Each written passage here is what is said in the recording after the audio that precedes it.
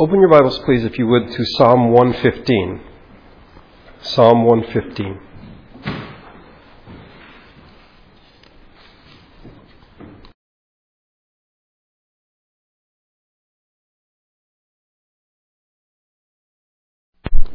Psalm 115. We'll read our text in a bit, so just keep your fingers there if you would.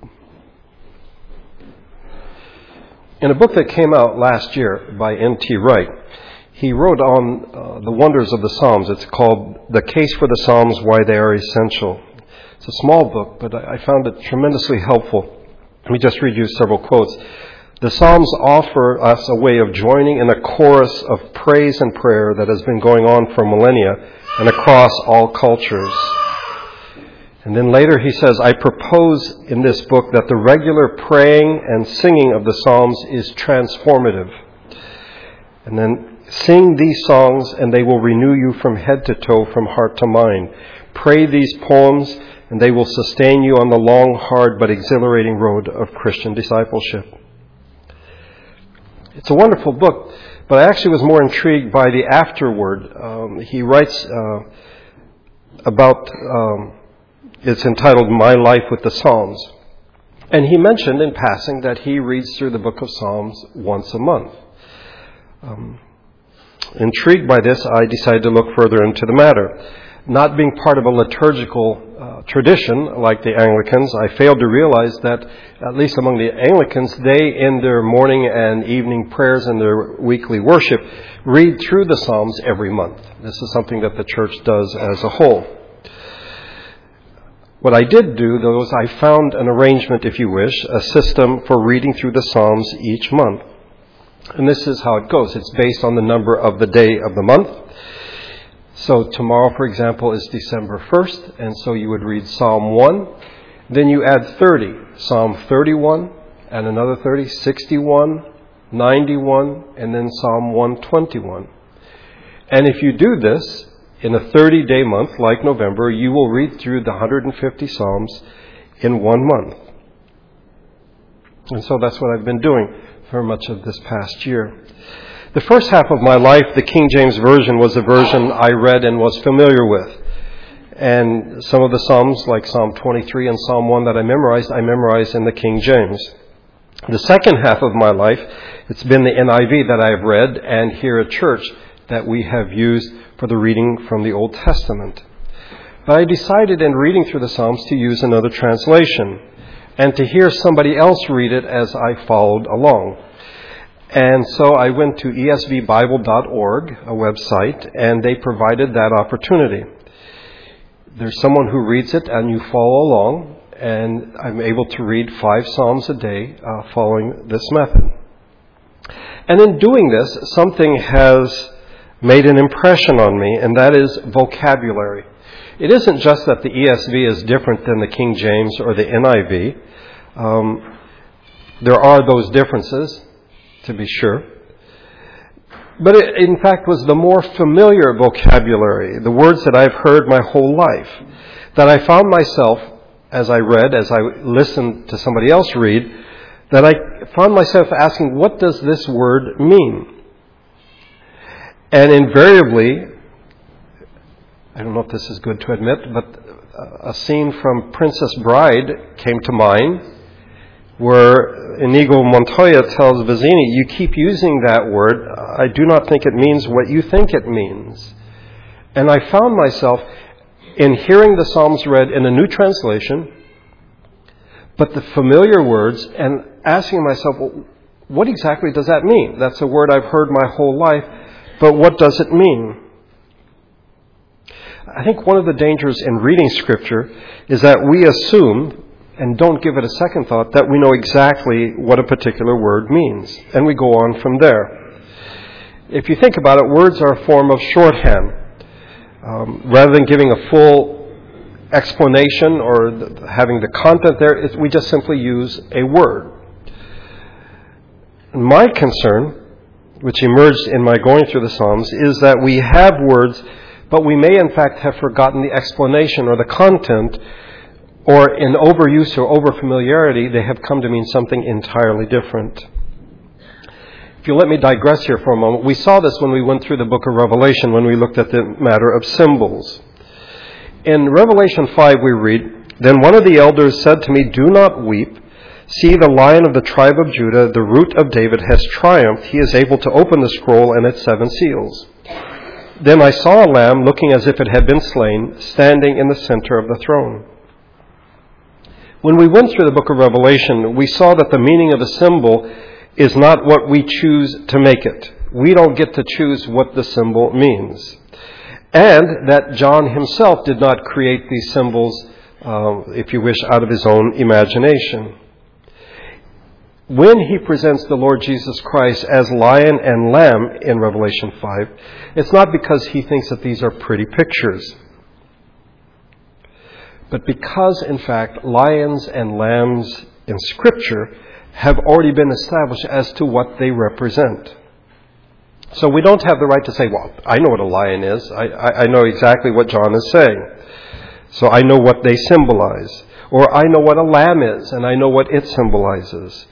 No, we must look at how these images, these symbols, are used in the rest of Scripture, particularly in the Old Testament, which is where John got his images, if you wish. Now, if this is the case for images which are familiar, like a lion and a lamb, just think how much more difficult it is for other images that are not familiar to us. We need to understand a couple of things. And again, we went through this in Revelation, that first of all of creation is primarily symbolic. Creation is a revelation of God. It reflects His glory. It reflects some aspect of His nature. We are made in His image. If you wish, we in some ways are symbolic of who God is. And symbolism is based on analogy. It's not realistic. It isn't like this represents this. And so when you have an image like a lion or a lamb in Revelation 5, it isn't like, oh, this is one for one. That in fact, that may represent a number of things. If you wish, you call it collectivity. In poetry, or like poetry, biblical symbolism is evocative. The language it uses is to evoke particular thoughts or images in our minds. Now, we're told several things in Revelation 5 about the Lord Jesus, that He is the Lion of the tribe of Judah. And this goes back to the book of Genesis, Genesis 49, when Jacob pronounced the blessings on his sons.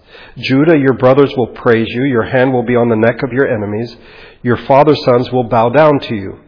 You are a lion's cub, O Judah. You return from the prey, my son. Like a lion, he crouches and lies down. Like a lioness, who dares to rouse him? The scepter will not depart from Judah, nor the ruler's staff from between his feet, until he comes to whom it belongs, and the obedience of the nations is his." Clearly, a prophecy regarding the Lord Jesus, the coming Messiah. And He comes from the tribe of Judah. But the second thing, which might be a bit more difficult, is that He is the root of David. And this is not something we would expect to hear. We are much more accustomed to what we hear in Isaiah chapter 11, that refers to the Messiah as a shoot from the stem of Jesse. Jesse is David's father, and it's Boaz, Obed, Jesse, then David, and somewhere down the line, the Messiah would come out as a branch, a shoot from Jesse. But here we are told in Revelation 5 that He is the root. We might say, how can that be?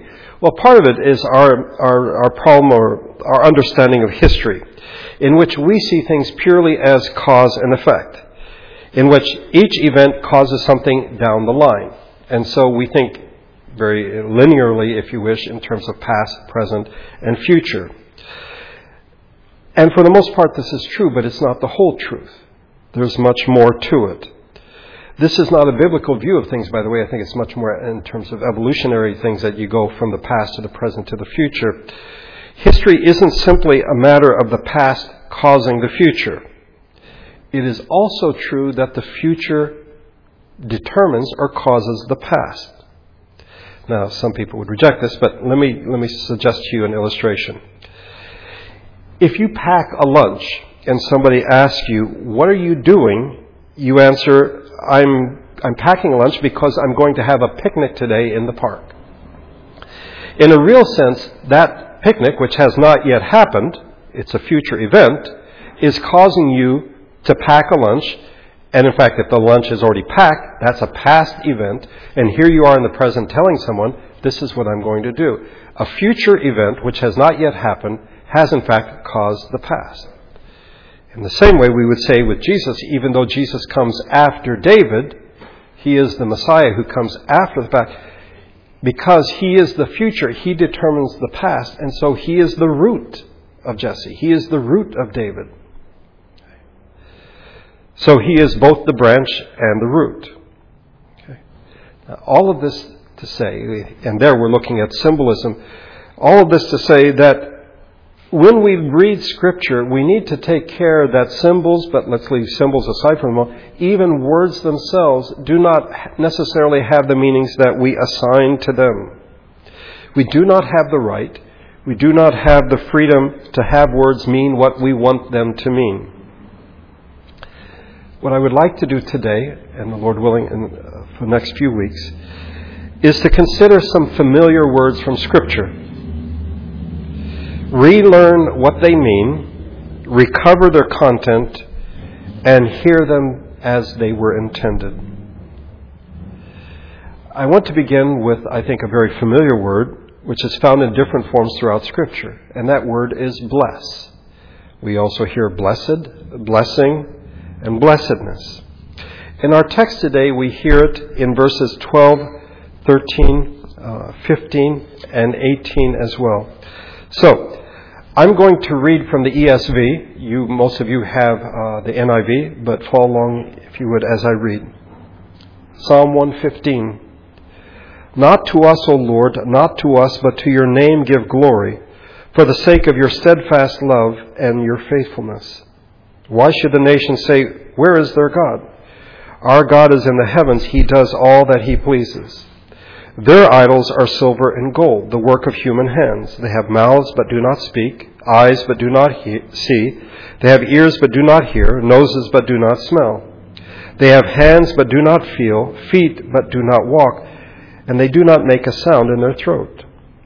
Those who make them become like them. So do all who trust in them. O Israel, trust in the Lord. He is their help and their shield. O house of Aaron, trust in the Lord.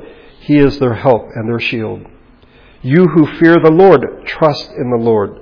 He is their help and their shield. The Lord has remembered us. He will bless us. He will bless the house of Israel. He will bless the house of Aaron. He will bless those who fear the Lord, both the small and the great. May the Lord give you increase, you and your children. May you be blessed by the Lord who made heaven and earth. The heavens are the Lord's heavens, but the earth he has given to the children of man. The dead do not praise the Lord, nor do any who go down into silence. But we will bless the Lord from this time forth and forevermore. Praise the Lord. It's amazing. It's a remarkable psalm. It begins by asserting God's authority and his omnipotence. Our God is in the heavens. He does all that he pleases. And it continues by contrasting that with the powerlessness of idols. And points out that those who follow idols, those who trust in idols, become like the things that they worship. I think a most intriguing notion, and something perhaps in the future we will explore. But then a contrast is made. These people trust in idols, but we should trust in the Lord. The call is to trust in the Lord. If you look at verses 9, 10, and 11. O Israel, trust in the Lord. Verse 10. O house of Aaron, trust in the Lord. Verse 11. You who fear the Lord, trust in the Lord. And then the writer points to the reality of God's blessing. He will bless us. He will bless the house of Israel. He will bless the house of Aaron. He will bless those who fear the Lord. And then there's a final contrast between those who are dead and those who are alive. It is the living who bless God. Verses 17 and 18, the dead do not praise the Lord, nor do any who go down into silence. But we will bless the Lord from this time forth and forevermore. Praise the Lord. As I said, it's an amazing psalm. It's a remarkable psalm. But one time as I was going through the book of Psalms, as I read this, I was struck by how bless is used in verses 12 and 13. It's used in the way that we normally think of. It's used 4 times. Will bless. The Lord will bless. It is the Lord who blesses. And yet in verse number 18, it is God's people who will bless the Lord. Now, I don't know about you if this strikes you as strange. We're familiar enough with the notion that God blesses His people, but His people blessing God, blessing the Lord. Okay, what exactly does this word bless mean? And that's what I want us to look at the rest of our time together today. The various uses of bless in Scripture. The first time we find this word in Scripture is in Genesis chapter 1. On the 5th day of creation, we read, "So God created the great creatures of the sea and every living and moving thing with which the water teems, according to their kinds, and every winged bird according to its kind. And God saw that it was good." God blessed them and said, "Be fruitful and increase in number, and fill the waters in the seas, and let the birds increase on the earth." And then on the 6th day of creation, and this I think we are more familiar with, "So God created man in His own image. In the image of God He created him. Male and female He created them. God blessed them and said to them, 'Be fruitful and increase in number, fill the earth and subdue it. Rule over the fish of the sea and the birds of the air, and over every living creature that moves on the ground.'" And here what we find is, I think, what we normally think of when we think of bless or blessing, and that is the bestowing of good. Specifically, in this context, it is the bestowing, the giving of the pleasure and the power to increase in number. See, God doesn't say, "Okay, you guys go over there and increase in number." God blesses them. He bestows on them that pleasure and that power of reproduction, of increasing in number. This is how we generally see bless used in Scripture. And if you look carefully, the context of what you're reading will determine, in fact, the character of what is bestowed. So that, generally speaking, we would not say that all of God's blessings, if you wish, have to do with increasing in number. Okay? And on the 5th day of creation, on the 6th day of creation, this is a very specific context. And so here, God's bestowing of good on His creation is for the purpose of increasing in number. So the context will determine what the blessing is that God is bestowing, the good that He is bestowing. But one thing seems clear, and that is, it is the Creator who is the source of blessing. The creature is the recipient of that blessing. However, this is only one way in which blessed is used in Scripture. And for our purposes today, we will stick to the book of Genesis. The second way is setting apart and consecrating. In Genesis chapter 2, God blessed the 7th day and made it holy, the Sabbath day. So, when God blessed it, it was not so that it would increase in number, necessarily, reproduce, but in fact, He set it apart, that this is a special day. The third way that it is used, and we find this in our text today, is when the creature blesses the Creator. In Genesis chapter 24, Abraham sends the servant he trusts the most, Eliezer, to go out and find a wife for his son Isaac. And if you know the story, he goes, back to where Abraham was from, and he prays to God and says, if the women are going to come out and I'm going to ask for water, and the one who says, "Here, I'll give you water, but I'll also give water to your camels," that's the one. And when this happens with Rebekah, "Then I bowed my head and worshipped the Lord and blessed the Lord, the God of my master Abraham, who has led me by the right way." So here we have a human being, a creature, pronouncing a blessing on the Creator. The fourth way it is used is when human beings bless other human beings. And again, in the book of Genesis, we find this a number of times. Here again in Genesis 24, Eliezer goes and Rebekah is the one, and so he wants to take her back, and the family says, "Well, hold on, let her stay for a while, and then you can go. And he's like, listen, God's brought me here this quickly, this far.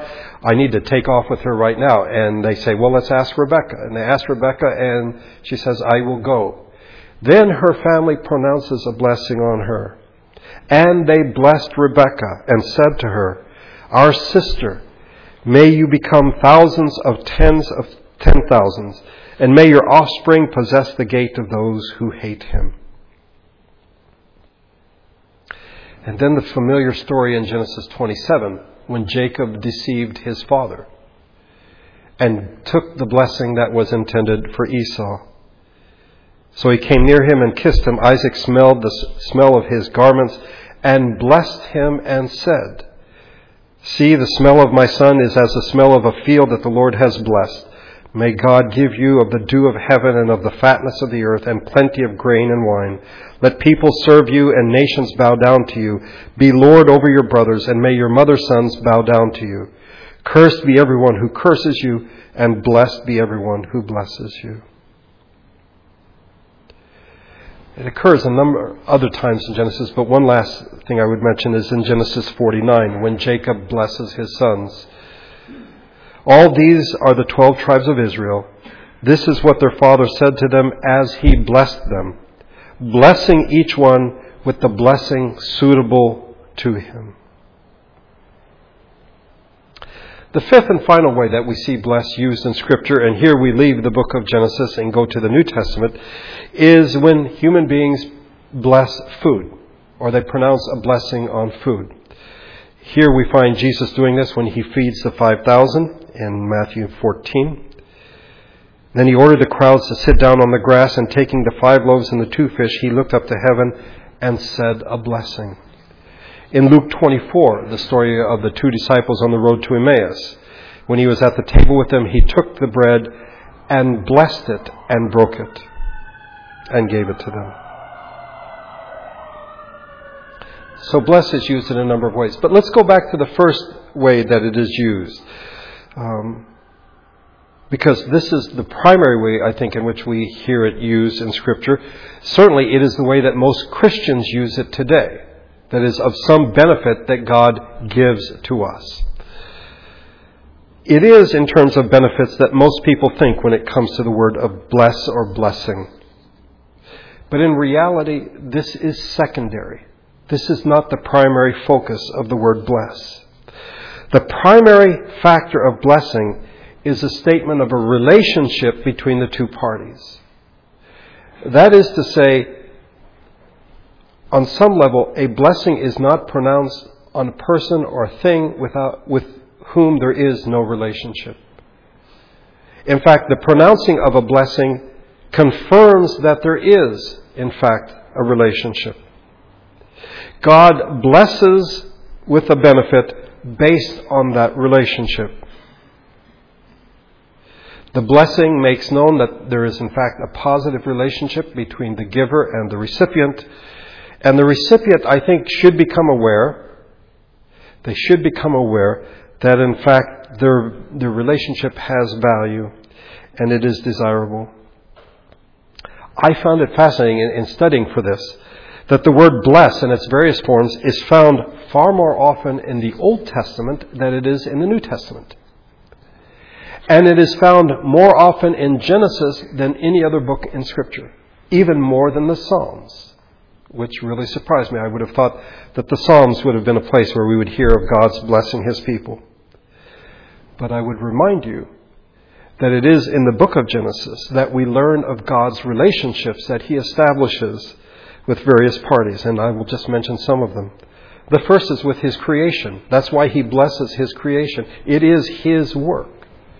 It isn't as though God is making something and he has no connection with it whatsoever, that He's going to make it and just sort of send it adrift. There is, in fact, a bond. And so He bestows benefits on His creation. And then His relationship with humanity in Genesis 5. This is the written account of Adam's line.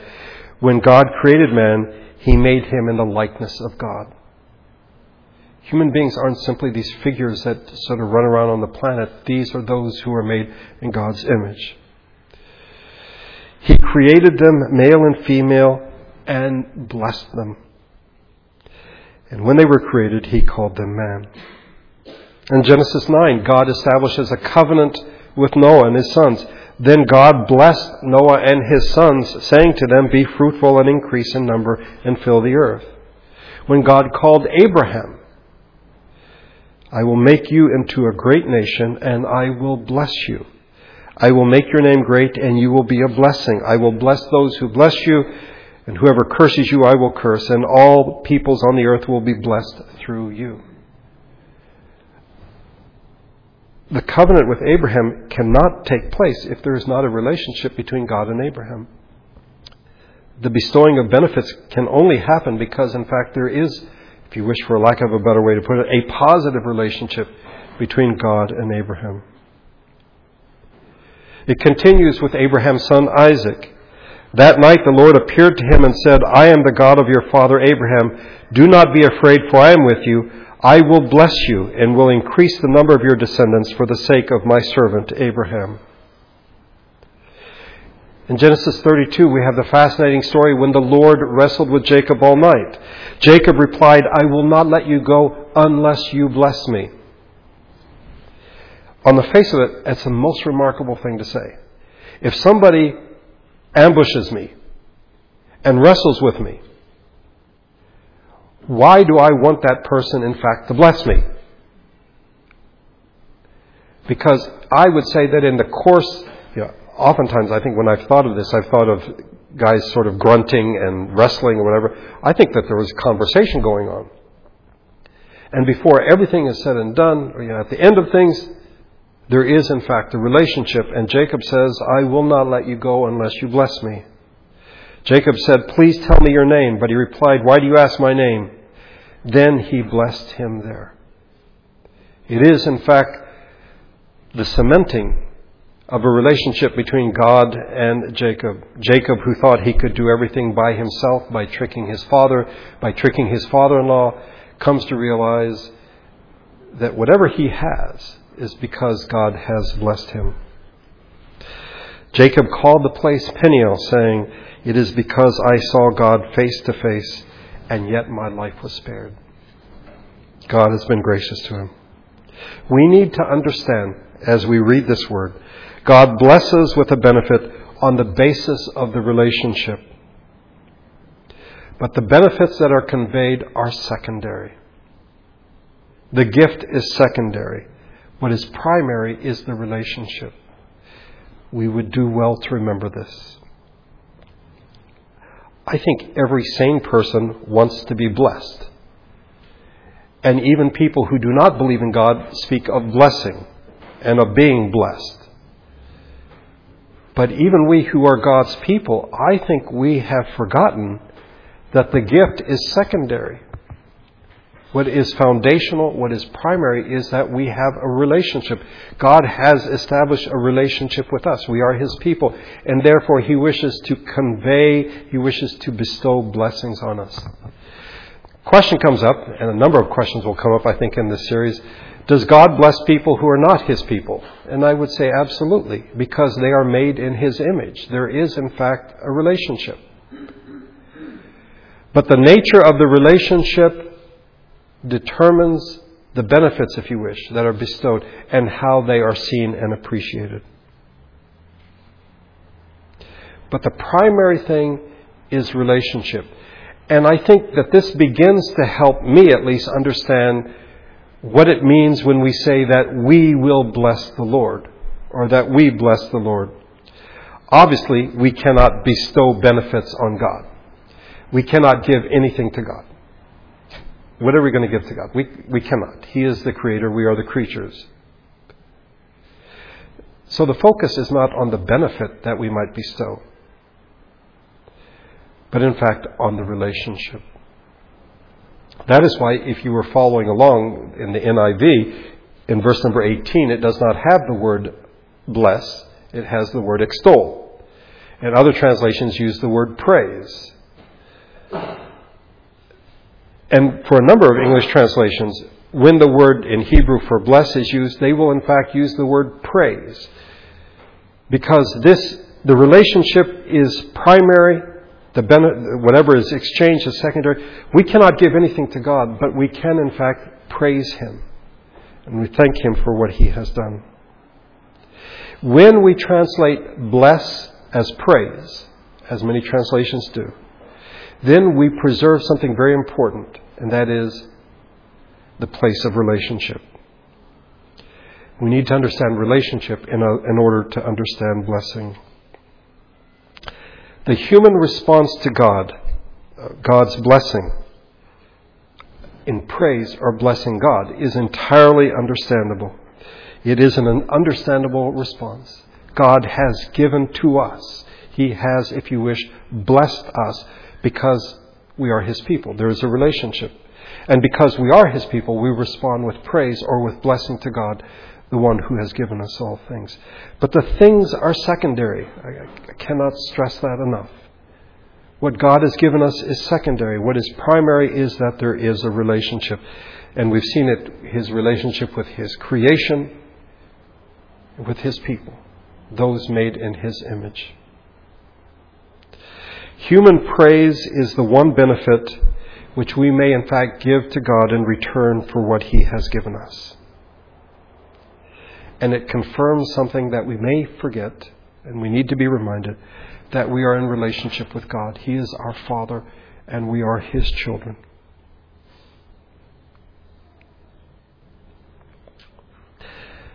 I hope that this is the beginning of a study of the vocabulary of Scripture, hopefully correcting wrong definitions or usage, or perhaps confirming. I don't know if this happens to you. Have you ever written out a word or typed out a word and you're like, that doesn't look right? But in fact, it is right. But something happens, we've just sort of forgotten. And I think sometimes with the vocabulary of Scripture, we're like, what does that mean again? I think I know what that means. And in fact, we may be right, but it does us good to go back and review and think again and remind ourselves, yeah, that's what that means. Blessed, as I said, is used in other forms. Blessed, and the Lord willing, we will look at it next week. The Beatitudes, blessed are the poor in spirit, blessed are the meek. And yet we find passages in which it is said that God is blessed. What can that mean? Blessedness, but also the matter of blessing and cursing.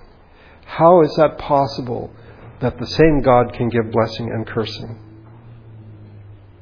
I hope that by God's grace we will deal with these and deal with the questions that come up with them, like, can you force God to bless you? It seems to be an issue that people have answered incorrectly, I think, in our generation. What I want us to see today as we begin is that the connection or relationship to God is the basis of blessing. The things that God gives us, those are wonderful, those are great, and we give thanks, but they are secondary. They are a reflection of something even more basic and primary, and that is that God is in relationship with His people. Let's pray together.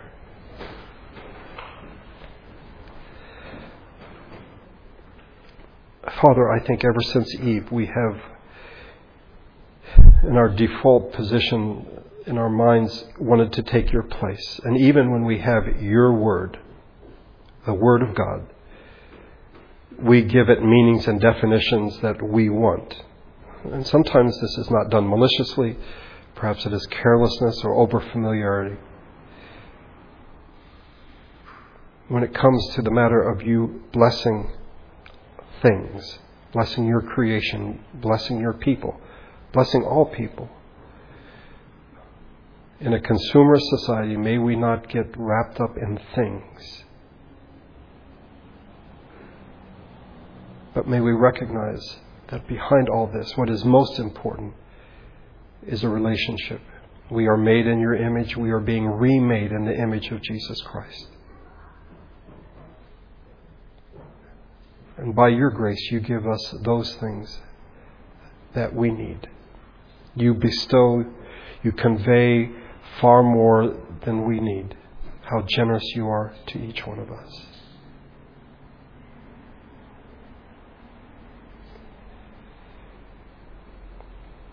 I thank you that you loved us first and that you called us to be your people. And in the Lord Jesus Christ, we have all blessings. I thank you that you called us together today to worship you. May your Spirit and your grace go with us as we leave this place. We pray in Jesus' name. Amen.